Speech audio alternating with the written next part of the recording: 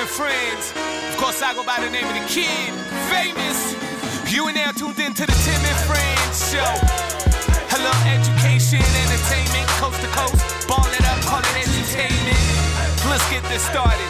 Uncle Tim, let's start this show in 5, 4, 3, 2, 1. Let's go. Tuesday, Tim and Friends. I am the Tim part, and y'all are the Friends part, at least most of you. And if you aren't, I still appreciate you watching. We all need to be edutained, and I will try my damnedest to do just that. We've got a cavalcade of homies dropping in to help, from Renaud Lavoie on the NHL to Kevin Millar. Fittingly, Kevin Millar ahead of the Yankees and Red Sox on the network, and a full baseball roundtable as we revisit the hottest conversations from yesterday's Jay's funeral here on Tim and Friends. Shai Davidi, Donovan Bennett, and June Lee live from Fenway Park, crossing the globe to give you only the best and realest sports talk. This is Tim and Friends. Jesse Rubinoff is with me, as always, minding the Twitter, and back today on the Instagram feed. Yeah, massive news. For those who missed it yesterday, hackers, Facebook says its 6-hour global outrage was caused by configuration changes to its routers. Right. It wasn't hackers taking down a couple of the biggest websites on planet Earth because of shady business practices meant to divide us, the people. They were exposed, by a whistleblower on 60 Minutes. Like, they'll change their ways. Let me click on this one more time. Configuration changes to routers. Are you buying any of this, Jesse Rubinoff? And do you want to mess with Facebook? And maybe we should all just shut up right now. Yes, probably don't want to do that. That's right. A good point. But is anybody on Earth surprised that they decided to choose profits over safety and privacy? Yeah. Is anybody on Earth surprised by that? I do think that they're the next to feel the wrath of the people. Like, the people will demand different, right? Or they'll just #delete Facebook, which is what we've seen for 2 days straight now. Right. And previously. But there needs to be more accountability, without a doubt. Yes. No? Yes. I mean, that's the world we're living in. It is a massive problem, Timmy. We could have our own version of 60 Minutes right now if you really want to get into it. Speaking of accountability, who had a worse weekend? Urban Meyer, Facebook, or this guy who thought he was getting Little John turned down for what? The Drop, but instead got ABBA.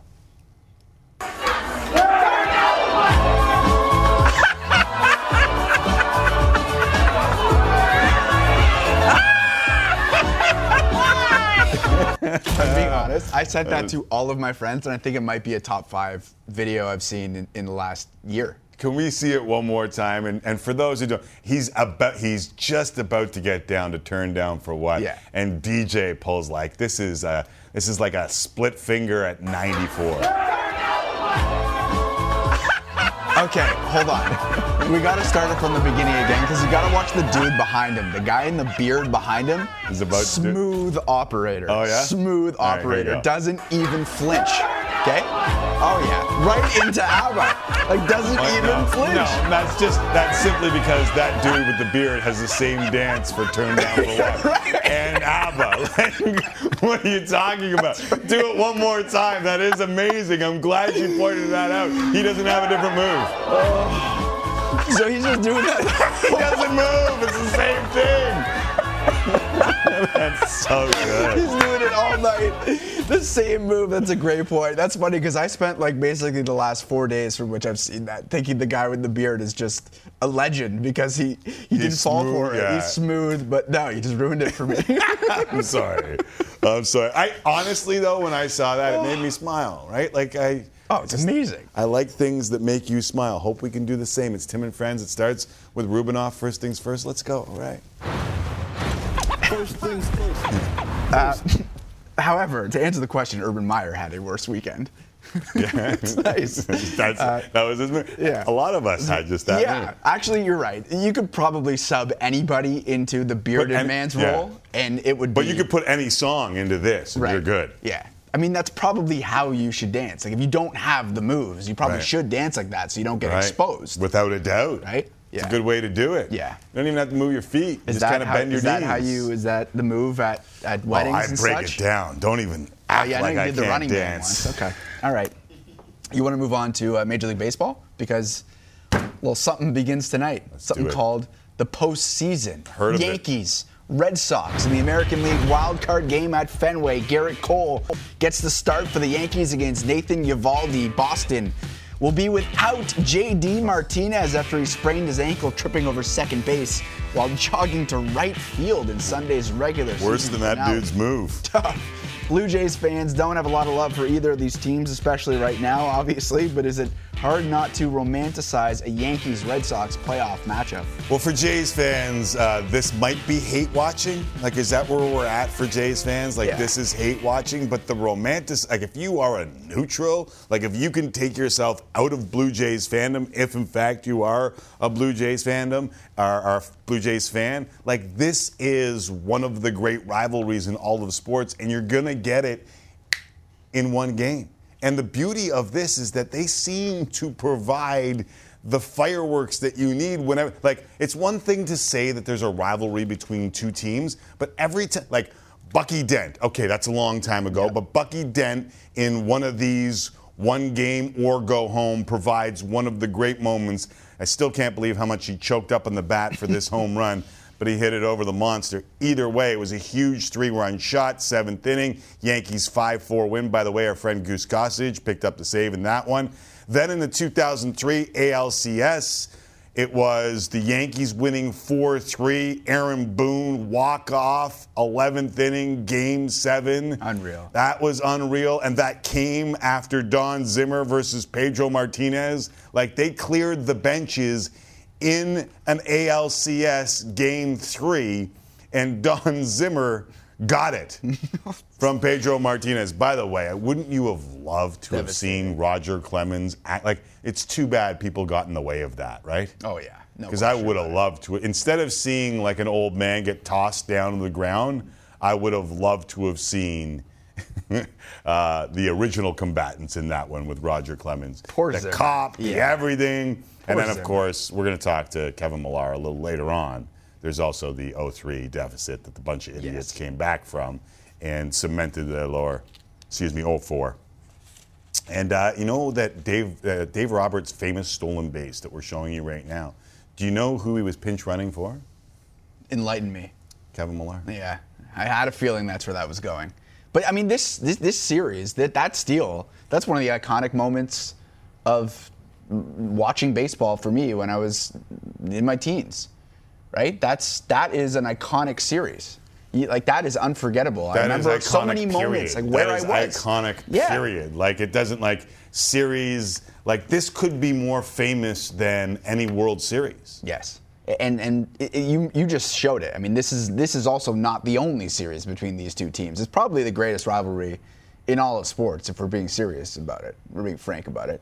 Is it not? Oof, that's such a. I mean, I would find it very hard to argue. Like, I always go India, Pakistan, and cricket if we're talking all, like, the entire world. North American sports. In North American sports, yeah, that's right up there. I mean, we could put it out to the at Tim and Friends on Twitter and Instagram today. Nice. What is the greatest rivalry in sports? And there's a lot of, like, if you're just talking about, like, old school friendly rival, I don't know how friendly this one is.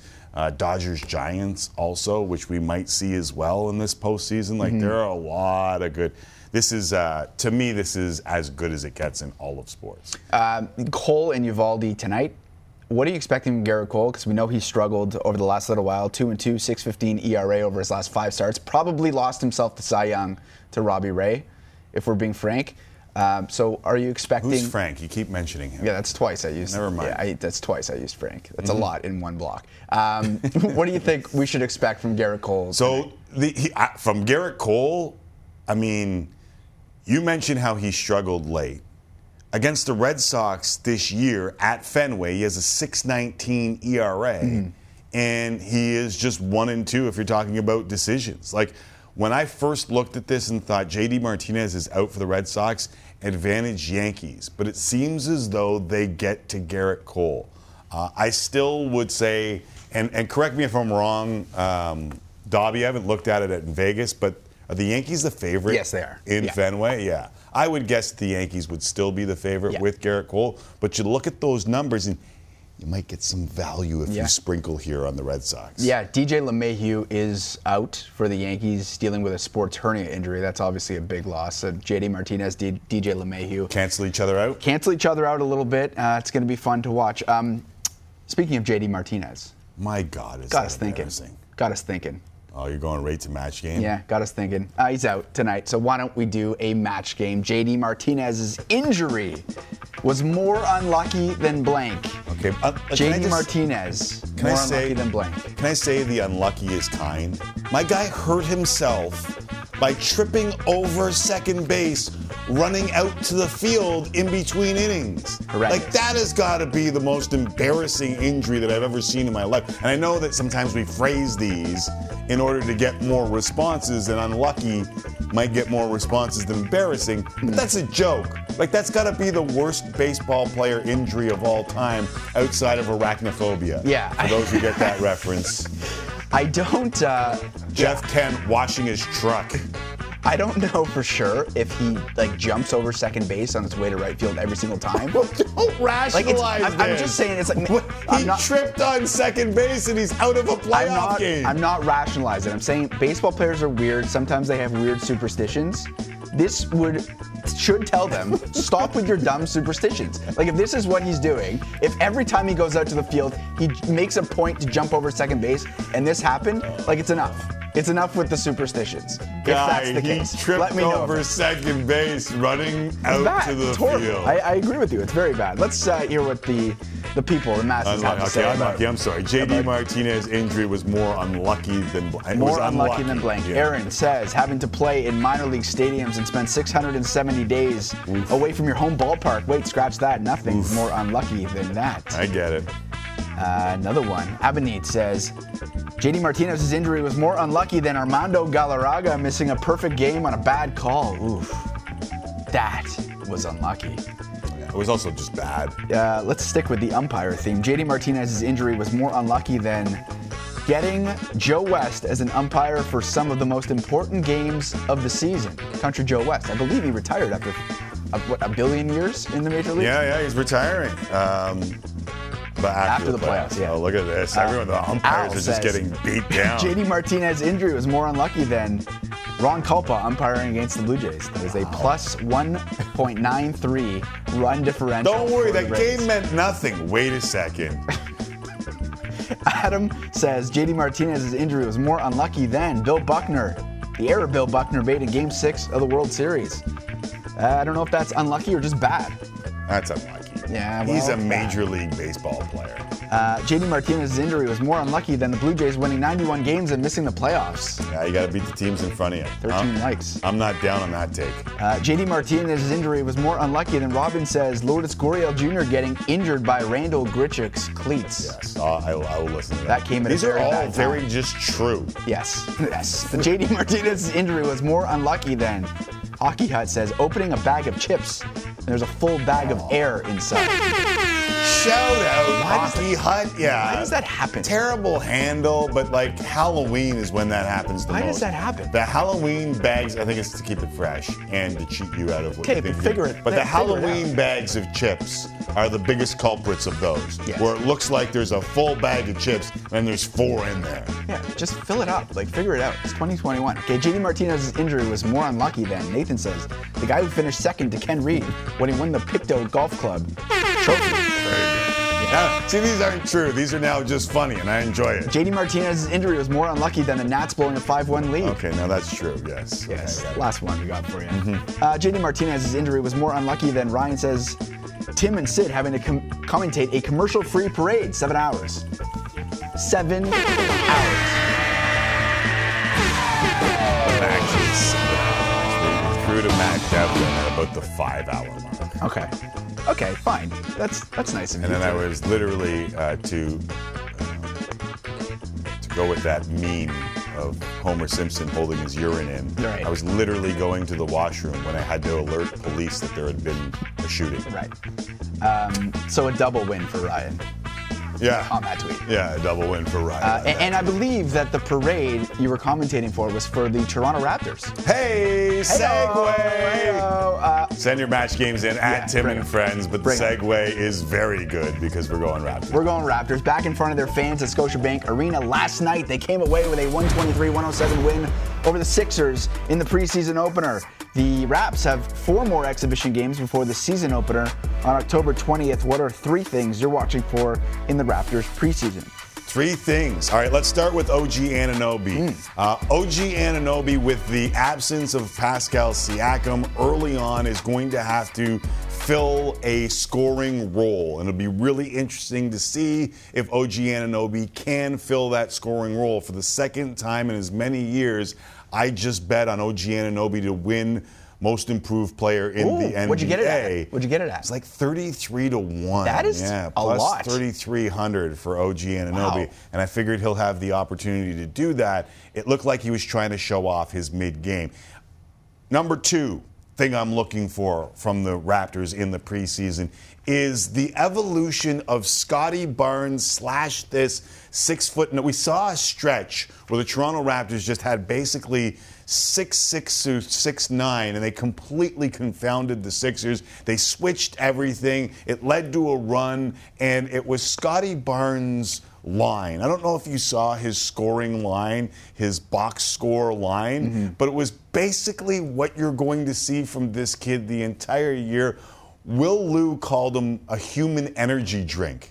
And I thought that's a great way to describe what this guy is and what this lineup, at its best, with all that versatility, could end up being. Point guard, maybe not even point guard, because you'll have someone running the point at 6'6" to 6'9", but that versatility is going to be fun as hell to watch. I don't know how good it's going to be, but it's going to be fun as hell to watch. And I think the last thing is just Fred VanVleet has continually impressed me with his ability to take it another step after being undrafted. Bet on yourself.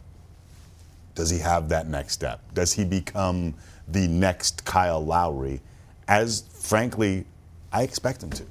So, I mean, that'll be more as we get into the regular season, not so much the preseason. But you saw a little bit there. This was his show. This was his game.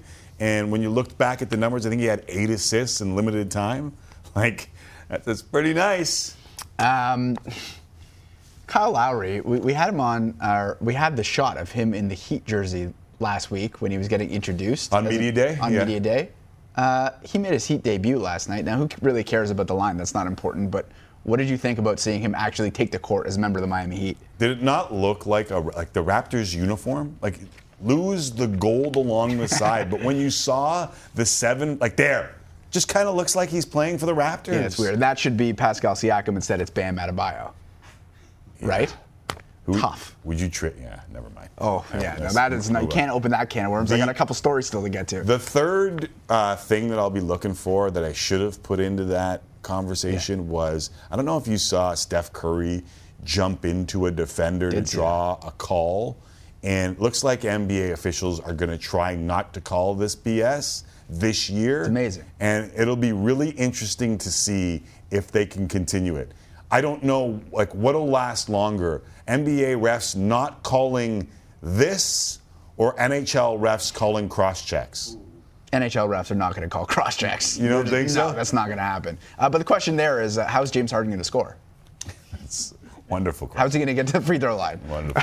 Okay, moving on. The LA Chargers handed the Raiders their first loss of the season last night on Monday Night Football, but both teams are now 3-1, tied with the Broncos for first place in the AFC West, ahead of the 2-2 Kansas City Chiefs. Should the Chargers scare Kansas City? Yes.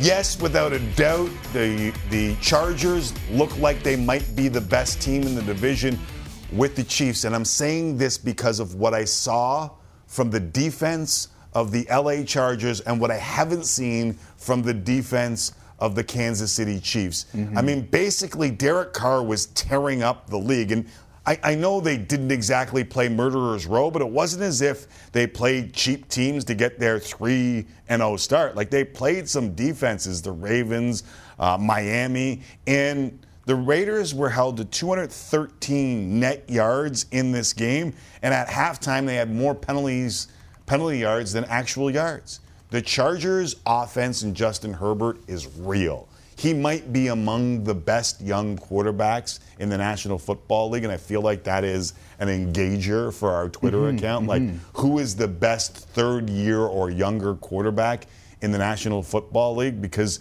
when you look at this list, it's pretty damn. I guess Josh Allen's in his 4th year. If you just eliminate Patrick Mahomes, because he will win any conversation if you ask who's the best young quarterback.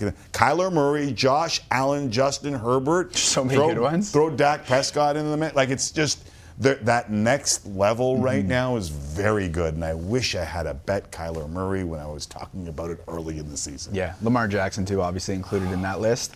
But why do we do this? It's just so funny that, like, yes, the Chargers are good, and Justin Herbert has been fantastic, and the Chiefs are 2-2, but, like, it's still Patrick Mahomes, and he's been to 2 Super Bowls now, and, like, we always want to anoint the next one, and Mahomes is still so early in his career. Like, the Chiefs are still the Chiefs. No, they're not. The defense is troubling, but they can outscore pretty much anyone, can't they? No, I think that's what I'm saying here is that I think that their defense is in trouble. And I think that they won't be able to outscore their defense against really good teams. Yeah. And I'll be surprised right now if you wanted to bet me on the AFC Championship. Antenna. I'll take the field and I'll take 2 other teams and you take the Chiefs. I'll bet you. The field? Like the whole field? Yeah. If you want me to take 2 or 3 other teams, I can do that too. I'm going to take the favorites, obviously. Okay. Let me think about it till last call, and then we'll readdress it. Still to come. We'll see if Jesse has the guts to put his money where his mouth is. Renaud Lavoie on the latest from NHL training camps and the PCs. Michael Pinball Clemens, one of my favorites, to discuss a special anniversary. Kevin Millar ahead of the AL wildcard game at Fenway. And speaking of the Tuesday Roundtable, heavy baseball feel. Shi Davidi, June Lee, Donovan Bennett. All on deck next right here in Tim and Friends. One of the greatest rivalries in all of sports. They don't like each other. This is great baseball theater. They're going to fake Ty Long to throw for it. And Hunter Renfroe came up to make sure that was not a completion. What a play from Hunter Renfroe. We were hoping, obviously, that he'd be here by now. We only have 2 exhibition games left, so I got to start preparing like he's not going to be here. 3 for Larry Caboon. Perfect start to his career in Miami. So check out before the show, Adam catching punts off the jugs machine. Adam, this is tough stuff, right? Oh.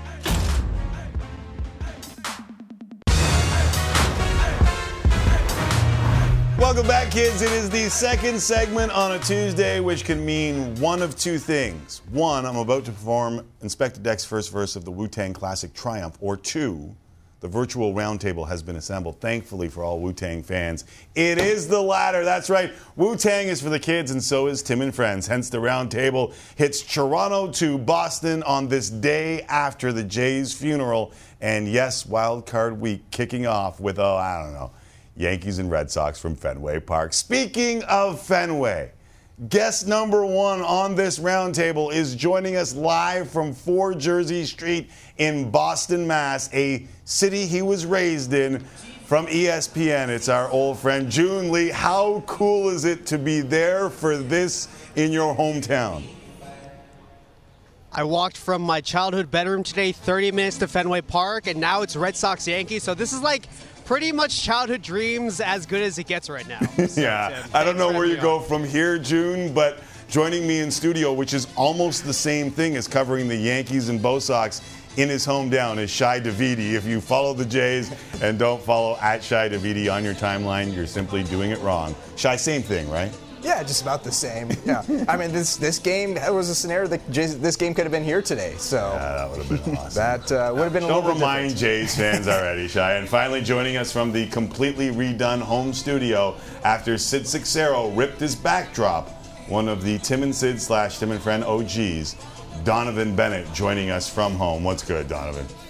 That is correct. Shout out to the interior decorator, Michael Lambie, for my look. Thank you for Sid for being a hater. But also, it's important to note that over here we bomb atomically Socrates' philosophies and hypotheses. Can't define how he's dropping these mockeries. Lyrically, I perform armed robbery. Yes, first verse, and that's probably as far as I would have gotten too, without having to think of the lyrics and or search them. All right, we're going to get to the game that most Jays fans are hate watching tonight in a flash, but I want to follow up on a couple of conversations that we had on yesterday's Blue Jays Memorial Service show, starting with Charlie Montoyo. We put a poll out there about whether or not Charlie should be back. 35% said no. Shai, what are the chances that he's not coming back? I think it's far more likely that he gets an extension than the Jays replace him. And look, I get the discussion around Charlie Montoyo. Anybody who wants an easy answer for a problem is going to find one in the manager. But if you think about, just objectively, look at what he did. Keeping this group together, 3 cities, bullpen issues, a lot of challenges that other teams didn't face, young players acclimating to the big leagues into the full-time grind of 162 games for the first time. This team had to overcome a lot. Now, a lot of that is due to the players. I mean, they've got some really good players. The influence of Marcus Semien and George Springer and Hyunjin Ryu can't be overstated. But, these players wanted to do it. They put in the effort. They made sure it happened for them. And I think that's why. But, you need a guy who's overseeing things, making sure everything's running smoothly, calming the waters. That was Charlie Montoyo. Donovan, do you know why Charlie Montoyo is so polarizing? I could guess. I think potentially his pigment might be part of it, as this market at times was not very fair to Cito Gaston, in my estimation, and managers in general that are minorities, I think, don't get a fair shake. Certainly his handling, or the perceived handling, of his bullpen, and that is a conversation that we always love to quarterback from the sidelines. Leave a starter in to see a lineup for the 3rd time. It doesn't go well. You should have removed him. You take him out, put your bullpen in, and they give up runs. Why didn't you let him continue to ride? If anyone looked at this bullpen earlier in the year when they were giving away wins and said that there was a lot of talent there, given who was injured, I don't know who that person is, because he didn't really have a lot to deal with. His mandate was not about managing a bullpen. It was setting a culture and developing young players. This team never gave up, and their young players stepped up. So he's met his mandate. I don't really understand why he is polarizing at all. June, first off, I'd love to move to these beats that are playing behind you right now, but I don't think Canada wants to see that. So from the outside looking in, grade the job that Charlie Montoyo has done in Toronto in your mind. I think the Blue Jays almost exceeded expectations this year to a certain degree. I've said this on the show before, but I looked at them a lot like we've seen in the White Sox the last couple of years, where it's a lot of young, talented players who are developing, who are starting to come into their own. And we saw guys like Vladimir Guerrero take an enormous step forward. And on top of all of that, this was not a team until they got Jose Barrios that I thought was realistically a playoff team. I thought they were going to be pretty good, maybe in the mix for the wild card. But when Jose Barrios became a member of the Blue Jays, it was when I think that the playoff aspirations became a lot more clearer. And so given the fact that a lot of the young guys did develop, and the fact that they were able to do things like, have that home run jacket and develop a culture where, fun is encouraged and letting young guys embrace their own personalities, I think that's all you can kind of ask for out of a Blue Jays team that is, starting to get there. But we're not necessarily expecting to be a World Series contender in 2021. I love that he referenced the culture, because that's half of the rips that Charlie Montoyo took. Right. Was that fun? You can't have fun when you're down 6 runs? That assumes that guys having fun means they don't care, right? Which is the absolute worst assumption. Yeah. The fact that this team was going through all the different pieces that they went through, and they still got after it. This team could easily crack when they get swept by the Tampa Bay Rays in May. 3 of the games decided in the Rays' last at bat, the other one in the 8th inning, and the fans, the small amount of fans there, are all cheering for the Rays at what's ostensibly a home series for them. The same thing in Buffalo later on. Guys should want to have fun. It's like, if you are going to be a robot, you're not going to enjoy 162 days together, 162 games together, 180 days, 8 months together. That's going to be a toxic environment. So that needs to that mindset that guys shouldn't be smiling, guys shouldn't be enjoying themselves, that has to get out of sports. June, I can tell you one in here. Yeah, I mean, it's one of those things where I think this entire new young generation of baseball players is trying to bring fun into the sport. I mean, we saw celebrations kind of grow across the sport. You know, the Padres had their swag chain. The Mets had a stuffed pony. The Red Sox have their laundry cart that they ride in after home runs. Like, this is not just something that is happening with the Toronto Blue Jays, but it's happening across baseball. And I think it's really, really important for the future of the sport, not only to continue to grow, but with an entire young generation of players where building kind of this culture is a really, really important part of the game. And, you know, I've talked about this before on the show as well, where the market inefficiency right now is being able to manage people while also balancing the analytics. Not, you know, the entire sport has kind of shifted towards this analytics-first mindset. We're seeing, you know, all of these shifts happen, you know, front offices dictating lineups and how they're built across the sport. But I think where we're going to see this kind of cultural shift happen next across baseball and how teams are built and how teams are performing on the field is balancing that people culture, that fun culture with the analytics as well. Amen. Donovan, I know that you want to just get in quickly, and I know we have to take a quick break, but the other part of this is, like, there are dudes that need to be serious, and you played at a pretty high level. You played OUA football at the University of Western Ontario, now known as Western University for some mythical reason. Anyways, I feel like you were a guy that played better when you were smiling and when you were like, there are people, I was better when I played angry all the time, but I played better when I was happy and smiling. 100%. And I just want to frame this conversation that we're having. Look at where we are in the world. In all of the things that are going on in the world, that have been going on, that are not things that are going to make you smile. And we have yearned for sport to come back and yearned for that escape. And then it comes back and we're like, wait a minute, that child's game that you're getting paid to play, don't have too much fun while you do it. Take it seriously.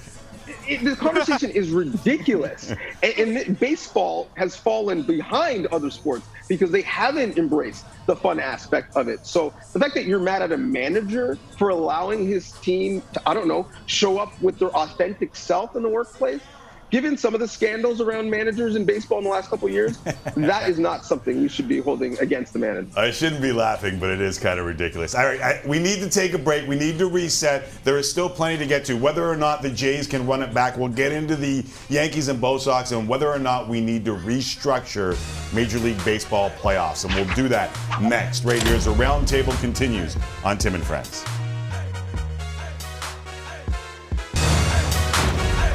Roundtable reassembled here on Tim and Friends. It's Davidi beside me in Toronto, Donovan Bennett down the road, June Lee at Fenway Park, and apparently we've lost his camera because there's a one-on-one between Hazel May and Hunter Renfroe taking place. They asked me if they could use the camera. I said, nobody is more important than June Lee on the virtual Tim and Friends Roundtable, yet I lost the fight on live TV. Let's continue this conversation. Another hotly contested topic in Toronto is whether or not they can run it back.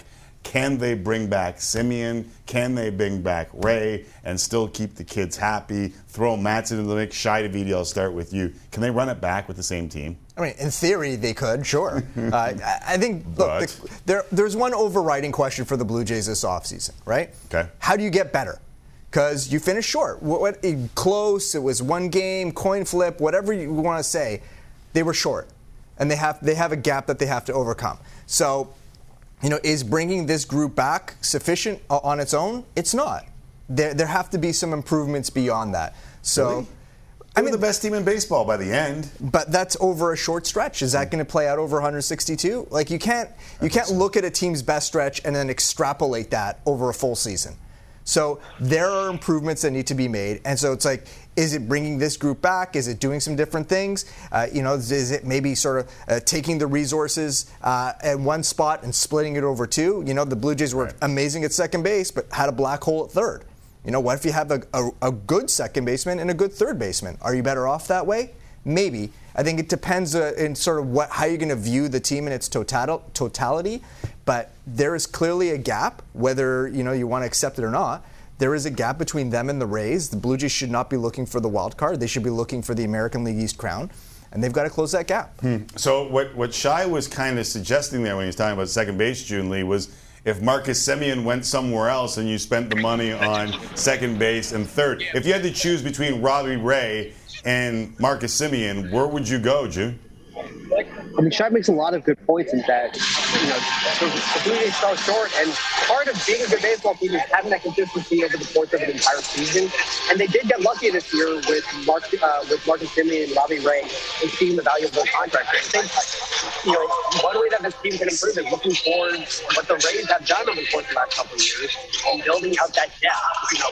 A lot of teams are starting to take the philosophy with the kind of Wall Street mentality in building teams where you don't necessarily go out for those enormous, 5-year contracts that are at really, really high salaries, but trying to spread out that money and having guys who are above replacement level at a lot of different positions, and you have that depth and kind of the consistency and push the entire year, which is how the Rays have been successful for the last couple of years. Is that you got guys up and down the roster who are pretty much above average, and having that over the course of the entire year has proven to be really, really successful. I don't need to hear all the small things that much, so we'll ask the PA to turn that down a little bit for us. However, Donovan, this is an interesting spot for the Jays, and obviously they're going to look to improve. Marcus Stroman tweeted out he's open to a return to Toronto. We took the low-hanging fruit. We posted it. It turned into a thing. People were name-calling. There was a back and forth with fans. There was a Sid tweet, a Stroman ripping of the Sid tweet. Donovan, is bringing back Marcus Stroman a good idea for Toronto?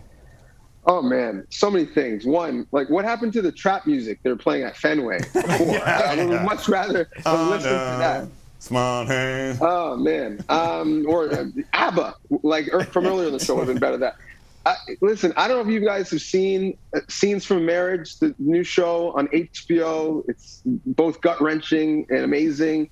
But sometimes marriages should just end. There's a reason why you broke up. There might be some feelings. There might be some connection, but you're better off apart. And if you just looked at the numbers and said, profile pitcher X, who provides this, and you could have them under control for this long and is this age, would they be good in this starting rotation? Sure. But that assumes that you could forget all of the baggage and all of the conversations and the difference of opinions philosophically between the front office and the player. And it assumes that you didn't give this locker room to the new young players who are running this franchise and expect that the locker room wouldn't be thus given to Stroman. I love Stroman. I also love Sid, and I would love to just reconcile that marriage. I think they are more alike than they are different. Yes. But I don't think that it would be good for the player or fan base or the players in the locker room if we saw a return in the short term. Maybe at the end of his career, but not right now. Shai? I mean, if the Blue Jays had wanted to pay Marcus Stroman, they would have while he was here. So the fact that it didn't happen during his time here, because there was a willingness on his part, certainly, they're not going to go out in free agency and pay him at this point. All right, let's try and go back to June Lee at Fenway Park, because we have to talk about this Yankees-Red Sox game. I mean, is this the best rivalry in all of sports? I mean, if you look at it from a long-term historical perspective, I think it's really, really hard to argue just given everything that's happened in the series and all the, amazing, iconic baseball moments that have happened. Aaron Boone, even in the last couple of decades, Aaron Boone, Jason Varitek, K-Rod, all that stuff. In the last 5 to 10 years, it's been kind of mediocre. But the word for Major League Baseball tonight is that this is the hottest baseball ticket, non-World Series game in a while in Boston. So I think there's a lot of excitement for this Red Sox and the Yankee team to be facing off tonight. So, and I'm also biased as well as a lifelong Red Sox fan. I do think this is We're having a real tough time hearing you. Jesse, do you have a tweet on this right now? I have a suggestion. What's that? You asked what the greatest rivalry in sports is. June versus June in Fenway Park. versus the PA system in Fenway. June, we're having a terrible time hearing you. So can I give you a virtual hug and say thank you for your time? Because we just can't hear you over the PA system. I appreciate the virtual hug. Thank you, June. Thank you. We appreciate you. But we can't hear you over the PA system. Although Donovan seems to be enjoying it. Yeah, right now. It's background music for Donovan. Favorite moment of this rivalry, Shy to be like. There's Bucky Dent. We're having Kevin Millar on the show. Like I'm trying to feed you a couple of different ideas. No, so I mean, is it Zimmer? Is it? I like that generation, the 2000s generation Yankees Red Sox rivalry, and I always loved anytime Pedro Martinez was going up against the Red Sox, and Yankees, excuse me. And I always remember the time where he's having a tough time against the Red Sox, and he's just saying sometimes you got to tip your cap and call him my daddy, and like he was so upfront about it. And the Yankees fans cheering, "Who's your daddy?" against him, and him embracing it. That was a hot rivalry at that time. And the Red Sox had to get over the hump and finally beat them, and then rallying from down 3-0 to advance to the World Series. To me, that was that's when I experienced it most vividly, and it's probably most lasting in my mind. Donovan, I think we got you back, and you have been reframed and put into a bigger. Oh, look at this, Donovan! Wow! Yeah, look at this. You get to see the artwork and everything. Nice. That's it. Love it. Is this the best rivalry in sports? Do you have a better rivalry than what is the Yankees and the Red Sox?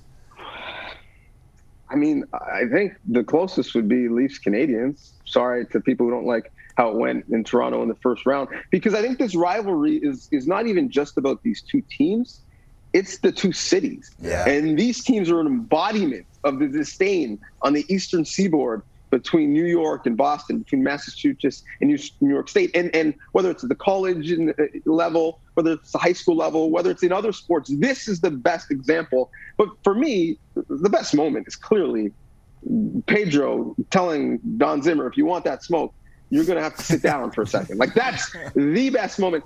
Pedro, as much as he was dominant on the mound, the reason why he does not have to pay for a drink when he's around any massholes is because of what he did to Don Zimmer. And the fact that Don Zimmer crying afterwards, the press conference, just made it a continued thing. If we had social media to the extent that we do now, back then, the whole thing would have been so much more amazing. But I loved it at the time. It'd be an enduring meme of all time. Oh my goodness! Yes. Without a doubt, we can still go do that.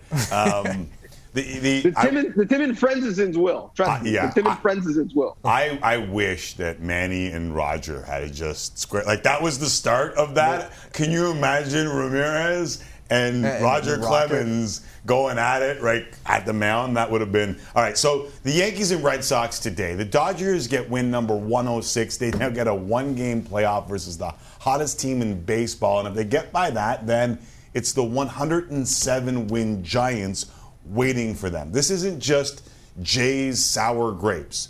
Should the playoff format, Shai Davidi, be revisited? Yes, but not just because of that. I mean, I know that it's a big triple-digit number, but it's important to remember that the Giants and the Dodgers both got to beat up on the absolutely garbage Rockies and Diamondbacks all year and really fatten up their stats. So I think we should keep that in mind. But in principle, I think the 16 teams in the playoffs last year was too much. Right. I think 10 is too little. Me, I think I'm more of a 12 team. Think that's kind of sort of the sweet spot. Yeah. So two teams get a bye. Is that two teams get a bye? Then two in each league, 2-3 game series to decide their opponents. I think something like that creates some value and incentive and protect some of the importance of the regular season while also expanding the meaningfulness of September in more cities. Yeah, I like it. What do you think, Donovan? I like it the way it is. Listen, this is a sport where winning the pennant was a big deal a while ago. And I think the playoffs just started earlier, quite frankly. You have an 162-game season. That is incredibly long. And so the fact that so many games at the end were so meaningful was because it's really difficult to get in. I think we're trying to change something that I don't think is broken. We just had an anomaly where in one division, a team won 100 games and 3 other won 90, which is almost mathematically impossible. And so I don't think it's going to be a continued issue where we see really, really good teams like we saw this year playing in wildcard games or on the outside looking in. So I like it where it is. I think it's in the perfect spot. Should we maybe change the regular season and how often certain teams play each other? Maybe I'll look at that. But in terms of the playoff scenario, I love what we have right now. Yeah, I get that, and I hear that argument too. I think there's always the urge to correct the handful of seasons where a team has a really good year. Anomaly, like 1987 Jays win 96 games and they don't go to the playoffs. Those kinds of things, you like to see that kind of club make a playoff, but I can totally respect that argument too. All right, we have less than a minute here. JD Martinez left out the wild card roster after he tripped over second base running out to the field. Lift your hand if you've had an embarrassing injury. Oh, Shy, go ahead. Stitches in my head from a kitchen utensil. What? What kitchen utensil? A spatula, metal spatula. Oh, nice. Yeah, a little bit of a concussion to go with it too. So, did someone hit you with it, or did you hit yourself with it? It was in some rough housing that went awry. Okay. So that's how it worked in my house too. There was rough housing, and my mom called it rough housing, and it went awry. Donovan, you didn't lift your hand at all. I got nothing, and we only have a minute, and you almost had an injury. Yeah, I almost pulled my microphone out. Where's he going? No, I got nothing. I want to hear more about Shy's story, to be quite honest. I went to get the I need some unnamed sources for that story. I went to get the bottle to pour some out for June Lee, who didn't make it to the end of this segment. We almost had to pour some out for you too, for not being able to finish out. My microphone would have come out had I kept going. And I also had the knee thing. Yeah, never mind. Right. Speaking of embarrassing injuries, I feel bad for JD Martinez, and I feel bad that we couldn't keep June Lee. Thank you, Shy. Thank you, Donovan, for powering through. Yeah, June Lee is more important than Hunter Renfroe. Yeah, let's make that clear. Well, maybe not the Raiders' Hunter Renfroe. That was a really good play where he came up from the receiving. Anyways, never mind. We are done. We're exactly 1 week away from the start of the NHL season. The roundtable disassembles, but we'll continue talking sports. Hockey with Renaud Lavoie next, right here on Tim and Friends. Tim and Friends, time for Tim and Friends. Tim and Friends. Tim and Friends, time for Tim and Friends. Tim and Friends.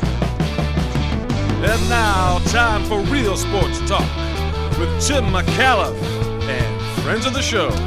Thank you very much, Sheepdogs. Back here for hour number 2 on Sportsnet and Sportsnet 360. Renaud Lavoie coming up in mere moments from now to discuss the latest from the National Hockey League with the season just a week away. Plus, Michael Pinball Clemens, one of the greatest men on planet Earth, as the Argos get set to celebrate a 1991 Grey Cup winning team tomorrow night to kick off week number 9 in the CFL, 10. I'm trying to figure it out. And Kevin Millar ahead of the Yankees and Red Sox AL wildcard game, which you can see on Sportsnet, starting with MLB Central at 7:30 Eastern Time. Got it good, and since you understood. The Yankees will start Garrett Cole against Nathan Eovaldi for the Red Sox. Now, big lineup news sees JD Martinez sidelined after he sprained his ankle tripping on second base while running out to the outfield in Sunday's regular season finale. Obviously, we know what he means to us, and the fact that he cannot play today is a tough one, but at the same time, they got some guys over there that they're banged up. They're not part of it, and I think this is the grind of 162 games. The Yankees, in case of a four-way tie, were in a position to pick whether they'd face you guys here or Toronto in Toronto. They would have chosen you guys. Has that been a discussion point at all? We knew about it. We don't really talk about it because we had some business to take care of ourselves. But, they swept us the last series here. So they wanted us, but at the same time, you can't blame them. They feel pretty good about the fact that they swept us here, and they felt comfortable playing here. But, they wanted us, and they got us now. So win or go home. That's it.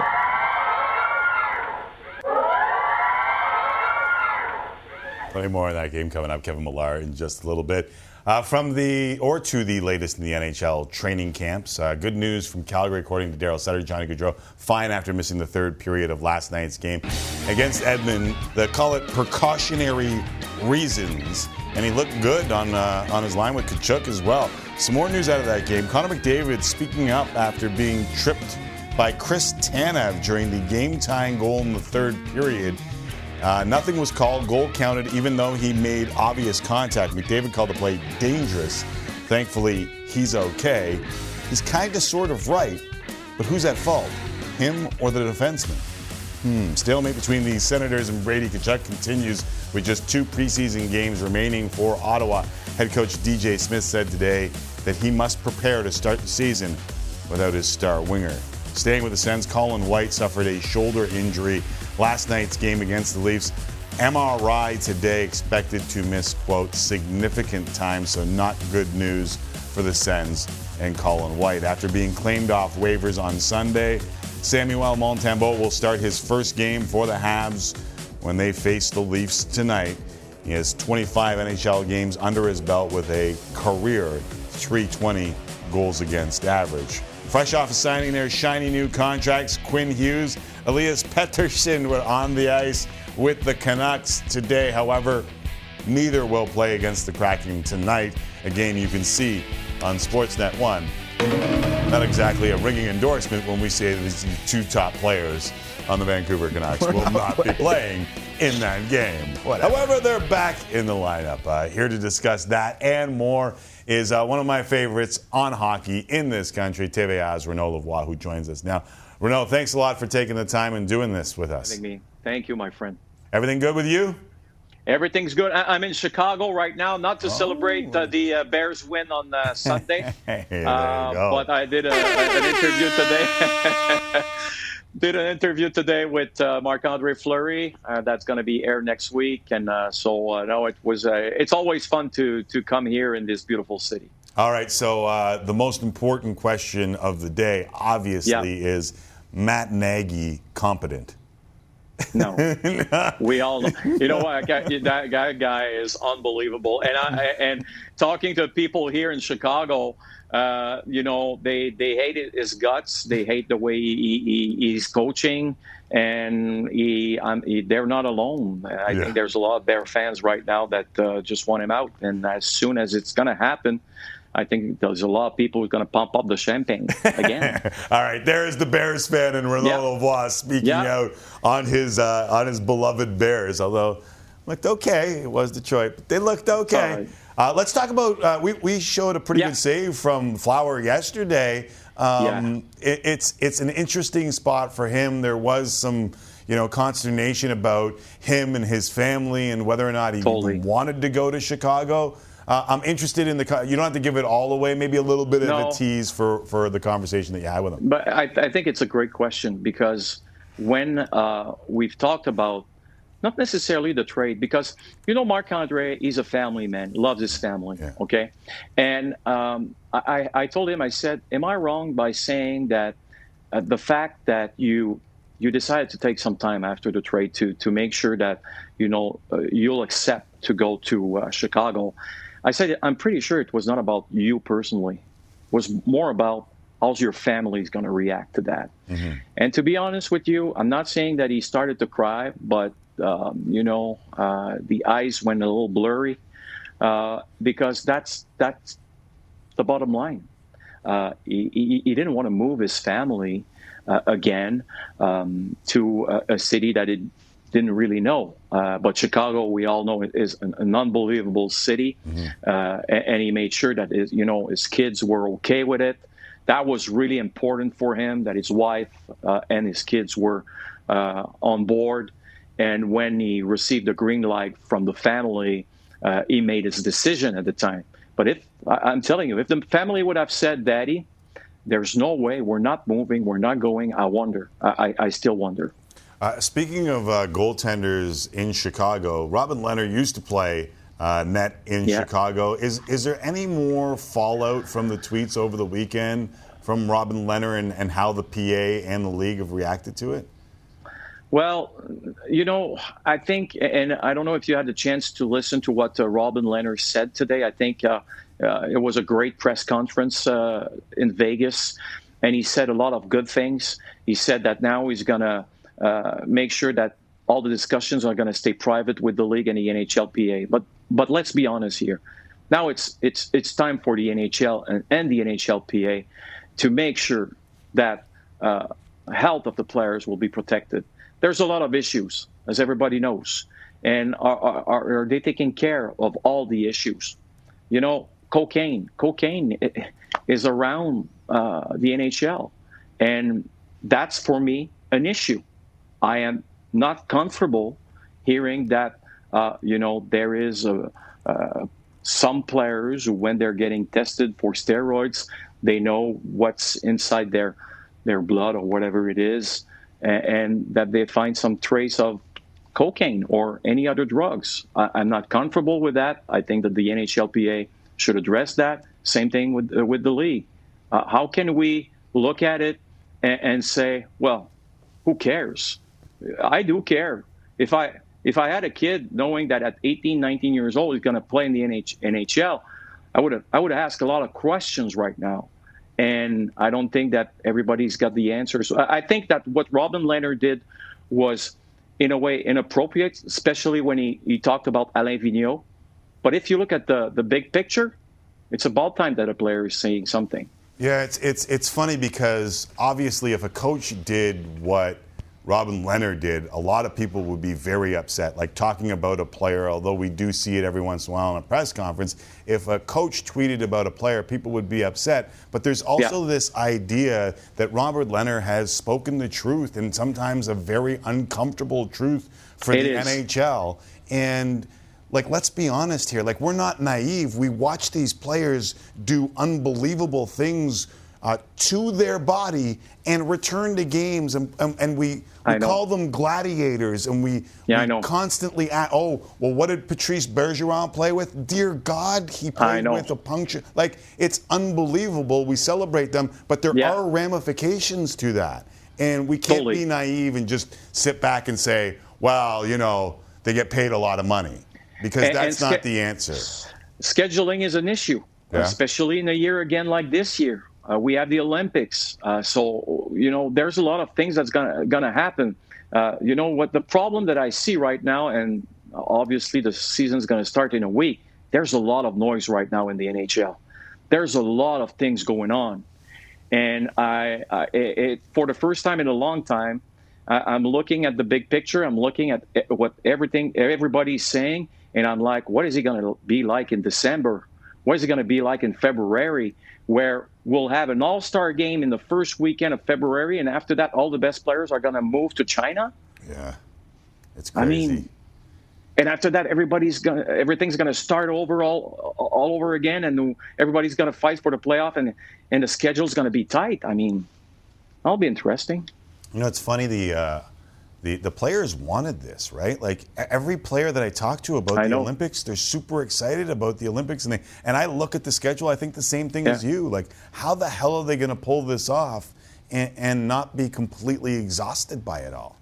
I think you know what, everybody needs, and it's too late. Right now it's too late. And I did an interview with Bill Daly here in Chicago 3 weeks ago, and he mentioned to me that he was really surprised that the players, when there was the CBA talks, they were really focusing on the Olympics, and that was a priority for them, which is okay. I understand it.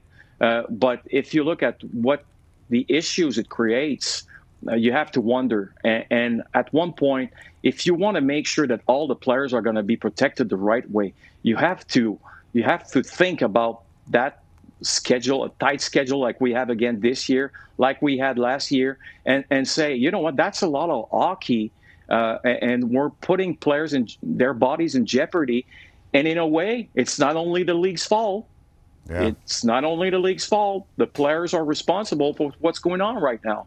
So all of this leads to situations that you have around the game, and all this leads to the conversations that Robert Lehner was having. When you condense a schedule, when you put it together, teams are flying all over, trying to get to practice at 7 a.m. after landing at, or trying to get to practice at 9 a.m. when you land at 5 a.m. All of these things can lead to what we're talking about in these substance abuse problems. And this is not a new problem within the league. Do you think that we'll get real steps towards addressing the things that Robin Lehner brought up and the thing in cocaine that you just brought up?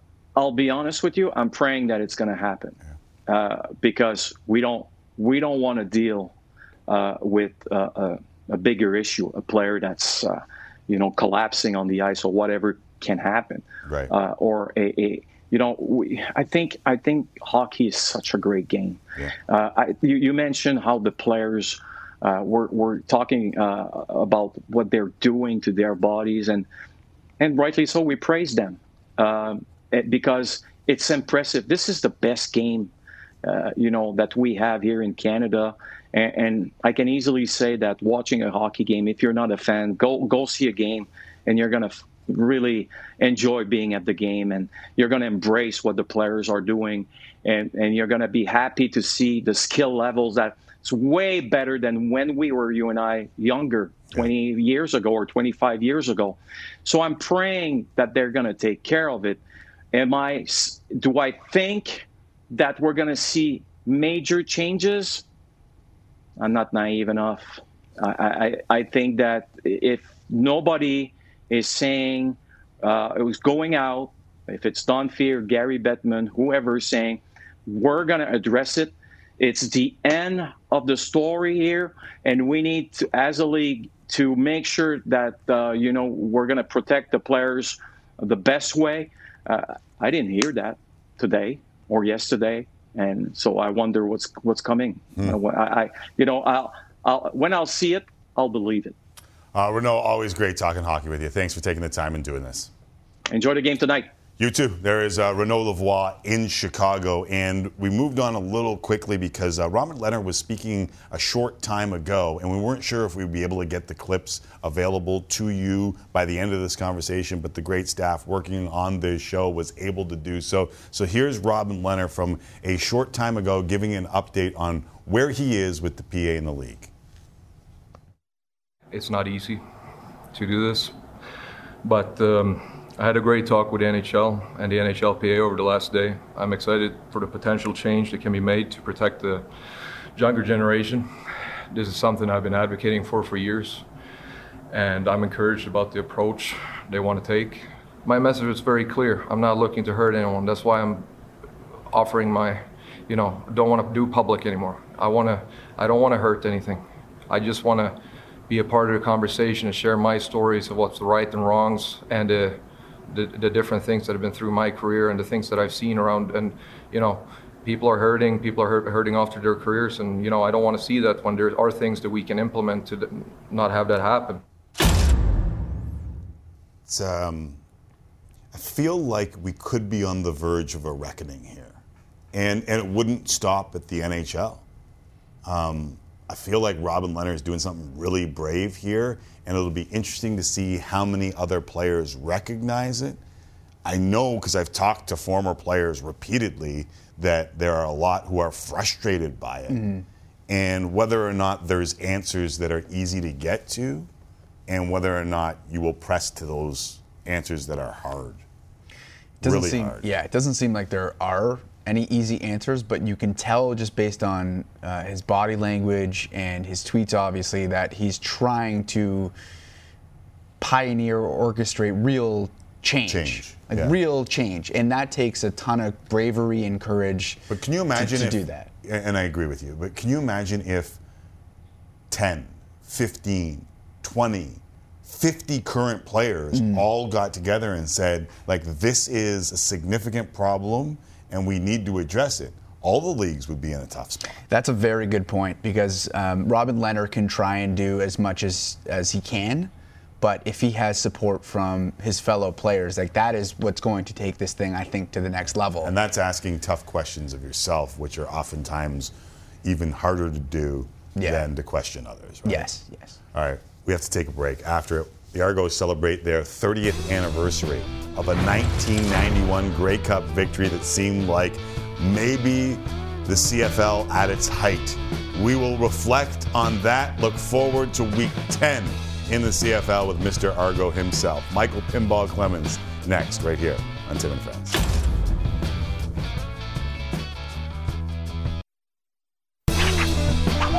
Still to come on this edition of Tim and Friends, Kevin Millar. He knows the rivalry well. We will have the rivalry on our network as Wild Card Week starts with the Yankees and the Red Sox from Fenway. Easy for me to say. My next guest has helped us out more than I could ever imagine, from the early Tim and Sids to giving us pep talks during the pandemic and way too many points in between. And while I'd like to think that we are special, that is just the kind of dude he is. Ladies and gentlemen, CFL legend, Argos GM, the extremely classy and elegant Michael Pinball Clemens is back on Tim and Friends. How are you? Big old gorilla hug. Yeah. Virtual hug. How you doing, man? How's everything going? You know what? Doing better than I deserve, right?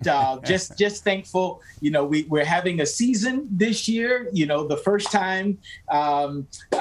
Since I was saying the first time, but the first time was actually 101 years ago. We had gone 101 seasons without missing a season, and since 1919 to 2020, and we're back in playing again. And so I've got no qualms, and very appreciative of all those who are on the front lines and doing all the work to help us get to this point. So big virtual high five to all of those people who have worked so diligently and many times put themselves in harm's way so that all of us can live a little bit more normally. I don't need to say anything. That speaks for me. Week 10 is upon us, and it starts, of course, with the Red Blacks in to face the East leading Toronto Argonauts. And Michael, I hear that you're involved in more ways than one, not just as a GM, but there is a celebration, of course, for the 30-year anniversary. I'm getting old, you can tell by my hairline, of the 1991 Grey Cup squad. Now, I know usually you're pretty excited, but what are you more excited about? The game or seeing some of your old friends? Wow. You know, this guy, Rocket, is just amazing and just great people. Many of us have stayed in touch, and we've got a line that we all plug into. And I said a line, of course, it's one of the platforms that we all communicate on. And so it really has been tremendous. And to see Rocket Ismail deliver like this young man who is going to be potentially the number one draft choice in the NFL, chooses to come to the Canadian Football League. And it was just a phenomenal time. And these guys, though, just an amazing group of guys. I had so many guys who were like big brothers to me. We got 5 guys who are in education today. We've got another 5 guys who have been very successful entrepreneurs, right? Another 5 guys who are still in sport. And we got a couple of pastors even from that team. So it was such, they could play the game. There's no question about it. But the heart of this team was just so special. They were just really good people. And I like to say, though, it started with the GOAT, the boat, and the float. Right? Because we had the GOAT was, I mean, you know who the GOAT is. There's no question about that. That's Wayne, the great Wayne Gretzky. Yeah. He was the GOAT. Then we got the boat. Yeah. Boat. So because now John Candy wanted to be an Argonaut when he grew up. That's what he wanted to be. He wanted to be an offensive lineman. That was his dream. And he treated those guys with such respect. He gave them so much time, and he sat with the offensive lineman and told him, hey, this was his dream job. This is what he wanted to do. And so the boatman was already a part of him, and the GOAT and the boat were there, but we needed the float. We needed somebody to put a little cash in and make this thing work, and that was Bruce McDonald. So the GOAT, the boat, and the float. And, I didn't know where you're going with the float. That is so amazing. Yeah. So, but we had this young man from Notre Dame who was the best player in the country, and with that, to ask him to deliver in that fashion, and for him to come through in the way he did.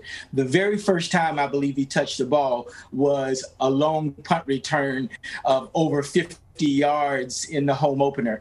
And one of the last times that year he touched the ball was returning the kickoff for a touchdown that cemented the Grey Cup championship. Don't play like that. Number 3-1 wasn't electric either, though. We saw the highlights of the young Michael Pinball Clemens just making people miss. And then every once in a while, too, I don't know if you saw it, but there's a quick little stiff arm to the face, too, to get into the end zone. Mazzotti getting downfield to throw a block for you. Like, there was some electricity in that 3-1, too.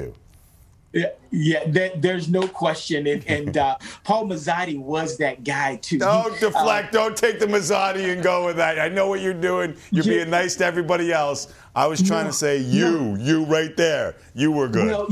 Well, I had the really great year the year before, and I was ahead of pace the following year. But I actually missed like 7 games. I got my knee got pulled the wrong way, and so I missed several games that year.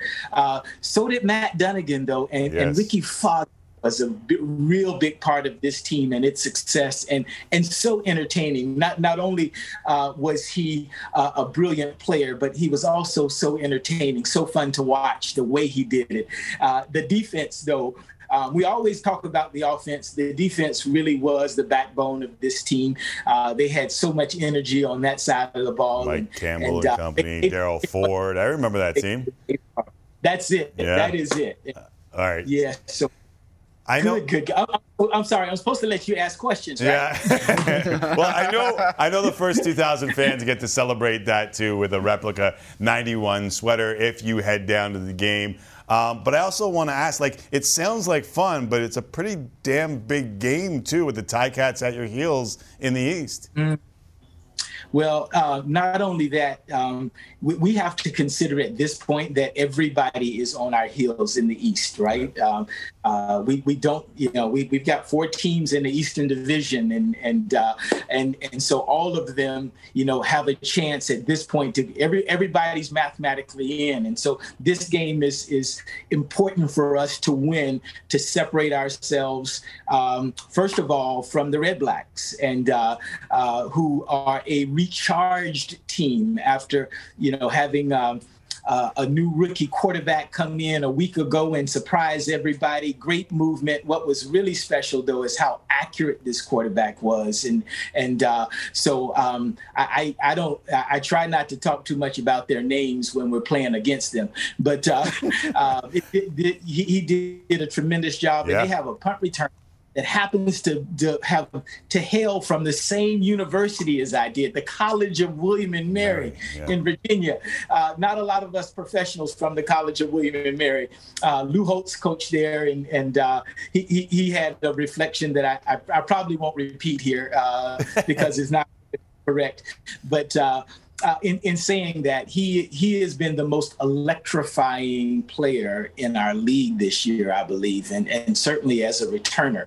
And so with that, we have to really we're not playing to try to distance ourselves from the Hamilton Tiger Cats. We're playing against the Ottawa Red Blacks, and we need to respect that. This is a good football team that you knew was going to come together over time because of their leadership in Paul LaPolice. And so we're really excited about this game tomorrow, and it's an opportunity for us to begin to take another step. And so we're learning how to win and win consistently. But we have not had back-to-back wins this year. This would be our first back-to-back win, and so we're looking forward to trying to put 2 in a row. I'd love to have you back on and talk about, because we're running out of time, as we often do with Michael Pinball Clemens, talk about the health of the league and where the league is going. But I got to ask you about Chris Jones, because when he was brought in, there were a lot of opinions on Chris Jones. How's he fitting in? You know what? He is a pro. There nobody argues about that part, that he loves the game, knows the game. He's just the analytics drive his decisions, and so it's fun to see him be engaged and so engaged and working with his guys. He's when you play on Chris Jones' defense, right? You love him and you love what he does, and the guys are really gravitating to him, and we're looking forward to them playing their best game yet. I say this to you on and off the air. Appreciate you. Thank you very much for stopping by and doing this with us. Big old virtual hugs, baby. Always. The goat, the boat, and the float. Can't forget about the float, my friend. Nothing happens without the float. Thank you, Pin. Yeah. Thank you. All right, be well. There's Michael Pinball Clemens. All right, up next, all eyes on. He's such a jerk. Being sarcastic. We might have to boat and float the soundboard. Yes, I we might have to go on there. And figure out who's who. All eyes on Fenway. Yankees, Red Sox, a guy who knows the rivalry well, Kevin Millar. Next, right here on Tim and Friends.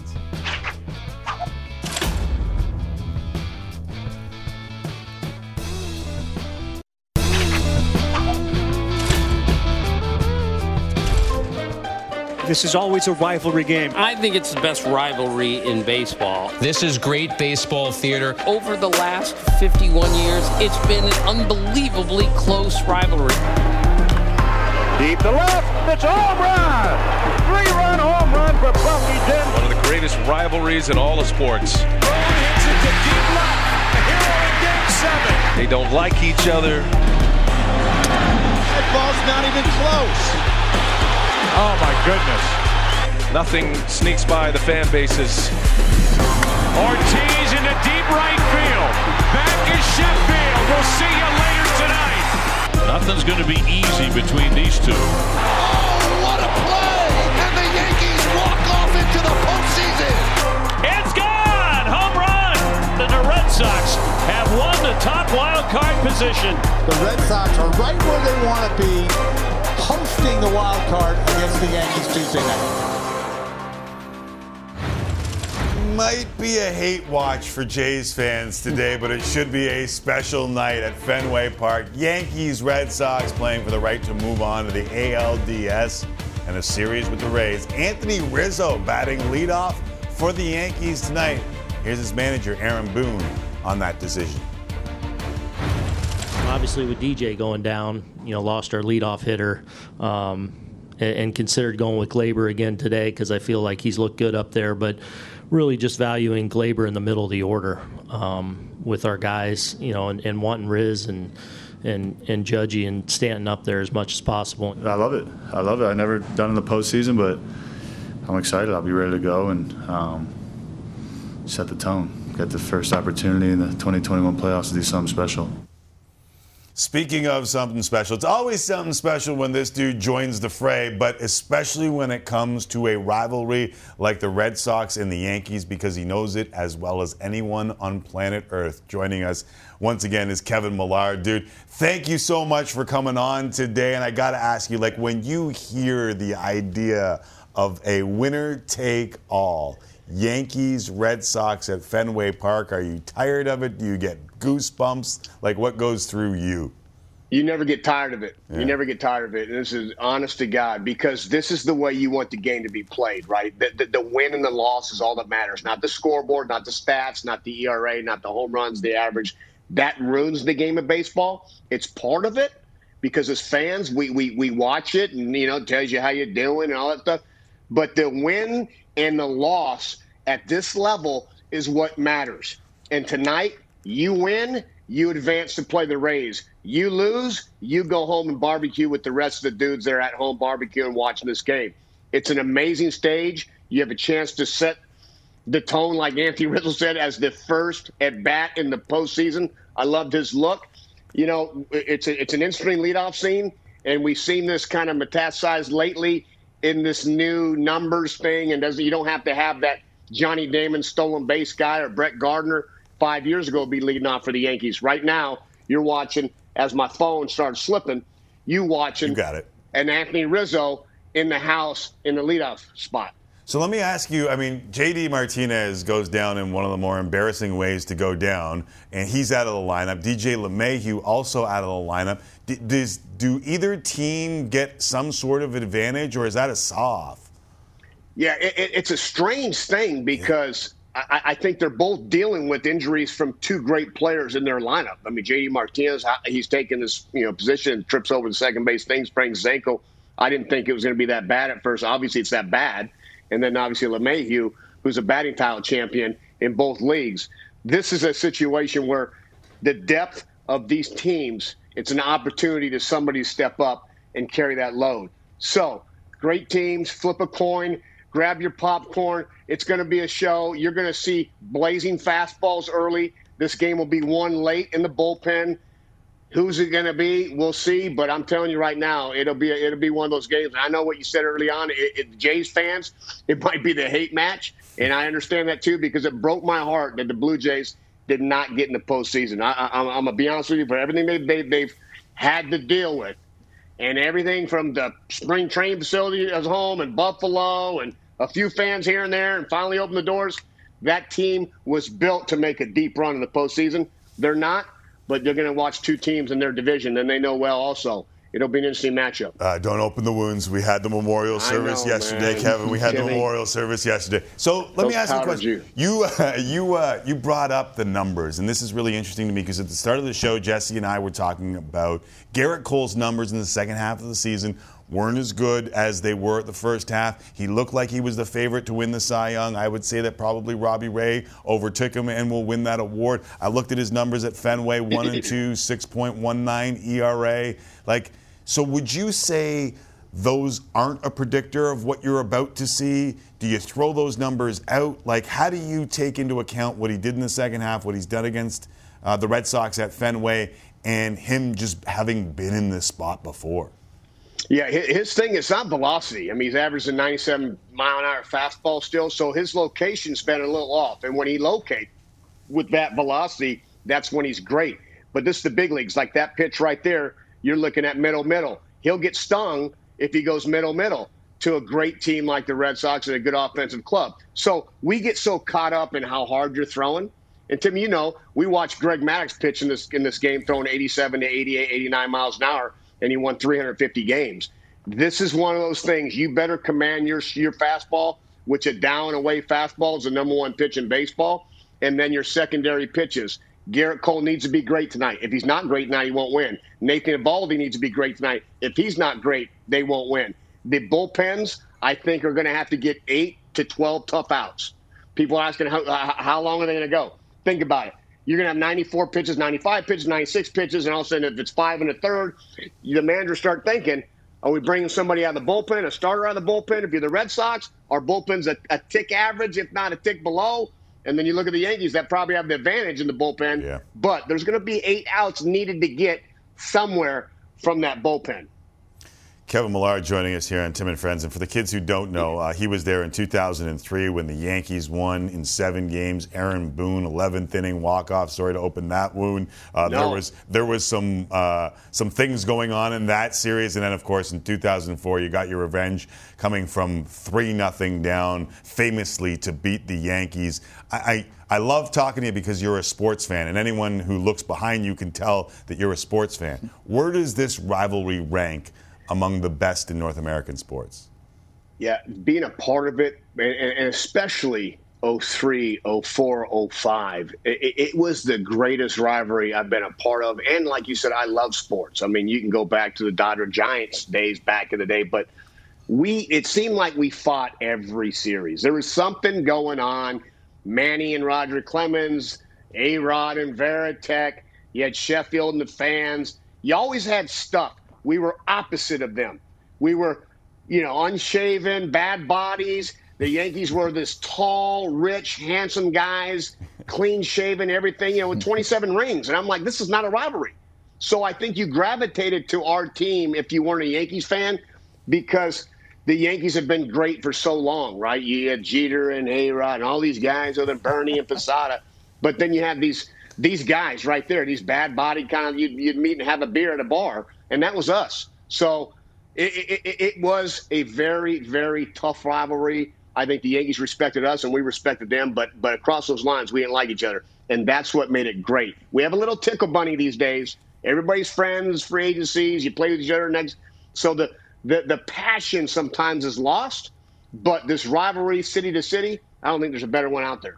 No, the rivalry is so good. So let me ask you, when you coined the term "cowboy up," was that what you were thinking? That this was the big bad Yankees, all good looking, and we were just a bunch of cowboys trying to get it done? Yeah, shaved heads. We didn't look good, Timmy. You look great. You look great with no hair, okay? Yeah. We did not look great, okay? This happened in 03 when we had to shave our heads. We were down 2-0 in a 5-game series to Oakland. Right. And that's when we shaved our heads. But it was just – it's what made it great. It's like the 93 Phillies with Mickey Moore and Deanie and Lenny Dykstra. Same type thing. I grew up a Dodger fan. When they got knocked out, you're kind of rooting for these, like, who are these guys? I kind of like them. That was kind of our feel, you know? I mean, there's a ton of Yankee fans, but at some point they had to look back and go, you know what, those Sox, they're tough. They're not as good. But if you named them, and I told you this before, Billy Miller at third, Orlando Cabrera, Mark Bellhorn, and Kevin Millar. That was our infield. And then you looked over there, and you had Jeter and A-Rod and Giambi and, you know, Robinson Cano. I mean, think about it. It doesn't even make sense on paper, but it worked out. The folks in Toronto weren't cheering for those 93 Phillies, but I understand what you're talking about. Now, let me ask you one more question before I let you go, and that is, so in Game 4, the famous Dave Roberts steal, I mentioned earlier that the man who was lifted for the pinch runner was you. Yeah. Did you look at, you know, like, Skip, what are you doing here? Like, was there any question? No. Okay. No. I have 7 stolen bases in 12 years. Get my slow, you know what, out of there. And I'm telling you right now, Dave Roberts, by the way, that throw by Posada was unbelievable. I mean, unbelievable. He picked over, boom.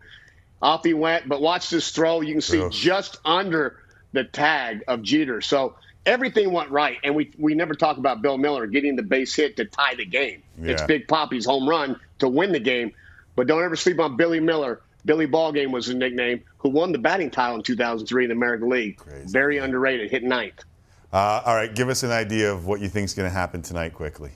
I think the Yankees win the game. I just think that Garrett Cole shows up. I think the bullpen of the Red Sox has to find a way to get out, and I think they struggle late in the game with those big fellows, Judge and Stanton. Love talking ball with you. Thanks for doing this. You're the best, Timmy. Thank you. Be well. There is Kevin Millar from his home in the man cave talking about Yankees and Red Sox. Don't get much better than that. We'll take one last break. We'll do last call with Jesse Rubinoff. That was kind of special. I enjoyed that. I was right there watching. In fact, I was covering it for the Score. All right, we'll do the last call next. Right there after the Reds.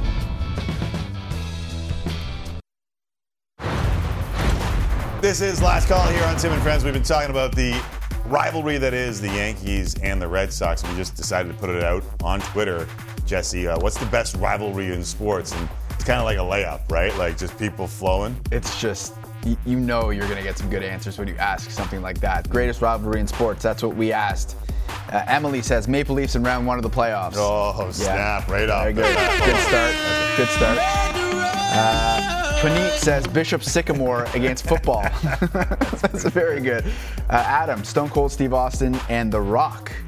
Siobhan, Canada and Rugnet Odor. Yeah, that's pretty good. Yeah. The Greek Mamba says Sid's eyebrows and the esthetician. Yes. Esthetician. Yeah. Yes. Very good. Yeah, my eyebrows aren't that great. Matt says me against a 3-foot putt. Yeah, very good. You and everybody else, Matt. Yeah. Noreen, Rocky Balboa, and Ivan Drago. I didn't know that was the middle name of Ivan Drago. Neither did I. I think Noreen might have just made that up. I'll have to double check. Andrew says District 5 showdown Hawks and Mighty Ducks, especially after Banks moved to Mighty Ducks, which is a very, very important point for context's sake. Never understood how in later Ducks movies Iceland became the great hockey power just because it was in Iceland. Yeah, I have no idea. Wolf the Dentist Stanson, I guess, just bred the whole country into becoming a hockey power. Yeah, I don't get it. Yeah, one guy. Why don't they just use Canada? I have no idea. Disney got creative. Leaf says Leafs versus my mental health. Yeah, if you are a Leafs fan, that makes a ton of sense. 51 people like that one. So. Ton of sense. All right, nice. I love that people took the rivalry and just went a complete different way with it. That's what I'm often looking for. I mean, there were some classic answers too, obviously, India and Pakistan, but those were, I thought those were funny and enjoyable. Michigan, people Notre had some Dame. fun with it. Michigan, Notre Dame is a good one I saw there. Leafs, Habs, which Donovan mentioned all the time. There were a bunch of them. Real, Barca. That used to be good. Yes. So there's a ton. Obviously, we could spend all day on that, but I thought there were some funny ones there. Okay, so getting to last call now. Major League Baseball umpire Joe West, who did feature in the first block, and we had those tweets about him, announced he will retire after the postseason. The 68-year-old broke the record for most games umpired in May, but he's often been a lightning rod for controversy. Tim, how will you remember Joe West's career? This is what I love about umpires in Major League Baseball, that a guy most fans thinks absolutely sucked at his job will get a playoff game in his 68th year on planet Earth just to screw up one more. Either that or his country career. Did you know Country Joe West earned that nickname because he's a wee bit of a crooner? Oh, is he talented? He's talented, is he? I didn't say he was talented. Oh, you said he's a crooner, right? I just said he's a crooner. Big difference.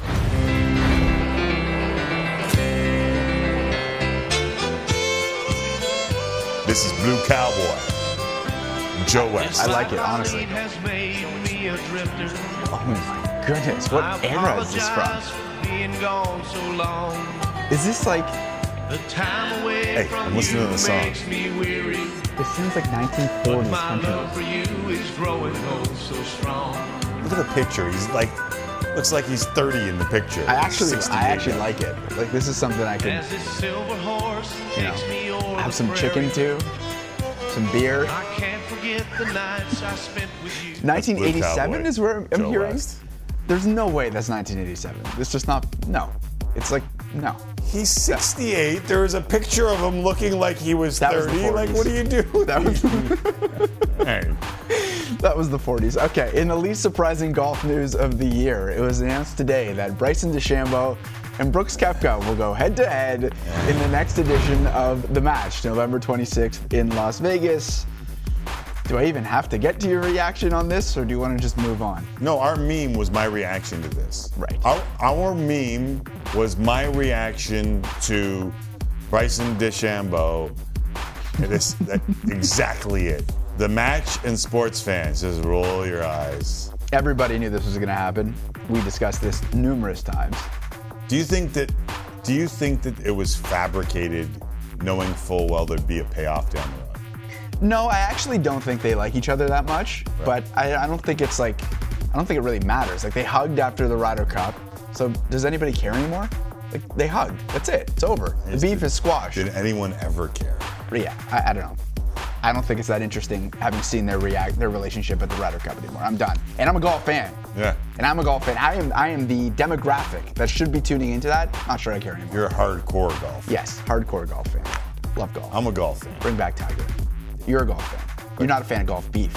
No, I'm not a fan of golf beef. Not at all. Okay, the Kansas City Chiefs are adding receiver Josh Gordon to their 53-man roster, and according to reports, he could play Sunday against the Bills. The 30-year-old's career has been derailed by drug issues. He was just reinstated from his 6th suspension. Can he still be effective, Tim? I feel like I've answered this question 6 times before, and every time that someone writes him off, he comes back and shows these flashes of brilliance. Flash Gordon shows these flashes of brilliance, and people are like, wow, and then all of a sudden it ends again. I think he has the talent. I think he could be a difference maker in a very tough division. Mm-hmm. I just have no faith that it will last. I feel like if you're a fantasy owner that has some room to stash him for a couple weeks and see what he can do, why not? Like, they don't have that next receiver in Kansas City, right? Mecole Hardman hasn't worked out. Marcus Robinson hasn't worked out. So there is a spot for him, potentially. I thought you said he was going to Seattle. No, he's going to Kansas City. Kansas City, yeah. Right. Against Seattle, yeah. Right. I guess Mecole Hardman hasn't worked out all that well. Yeah, for a second there I was lost and I was thinking that he was going to Seattle. No. He was in Seattle before. They're playing. They're playing the Bills on Sunday night. Yeah, I got you. Playing the Bills on Sunday night. That's gonna be a good one. He shows flashes. I don't know if you can start him. No, I really don't know that you can start him. Not this week. Okay, we talked about the Monday Nighter earlier, and yesterday was the first Monday night of the season without ESPN's Manning cast. Eli tweeted, "Is it weird that Peyton and I are just talking on the phone watching the game tonight? I assume he's still sweating a lot. Do you miss the Mannings?" No, this is what you. I don't even know if 10 is too many for the year. Don't do it too much. They're coming back week 7. They're doing 10 this year. I heard. Yes. Don't do it too much. We'll get tired of it. But right now it's perfect. Just give us a little taste every once in a while. That's what I want. You got to do it for the big ones, right? Like, you don't need it for every single Monday night game. Some of them aren't as good as others. This is what TV and media does these days. They just take a good thing and they absolutely ruin it. Let it marinate. Yankees, Red Sox, Fenway Park. It's one of 3 things you can see today on the network.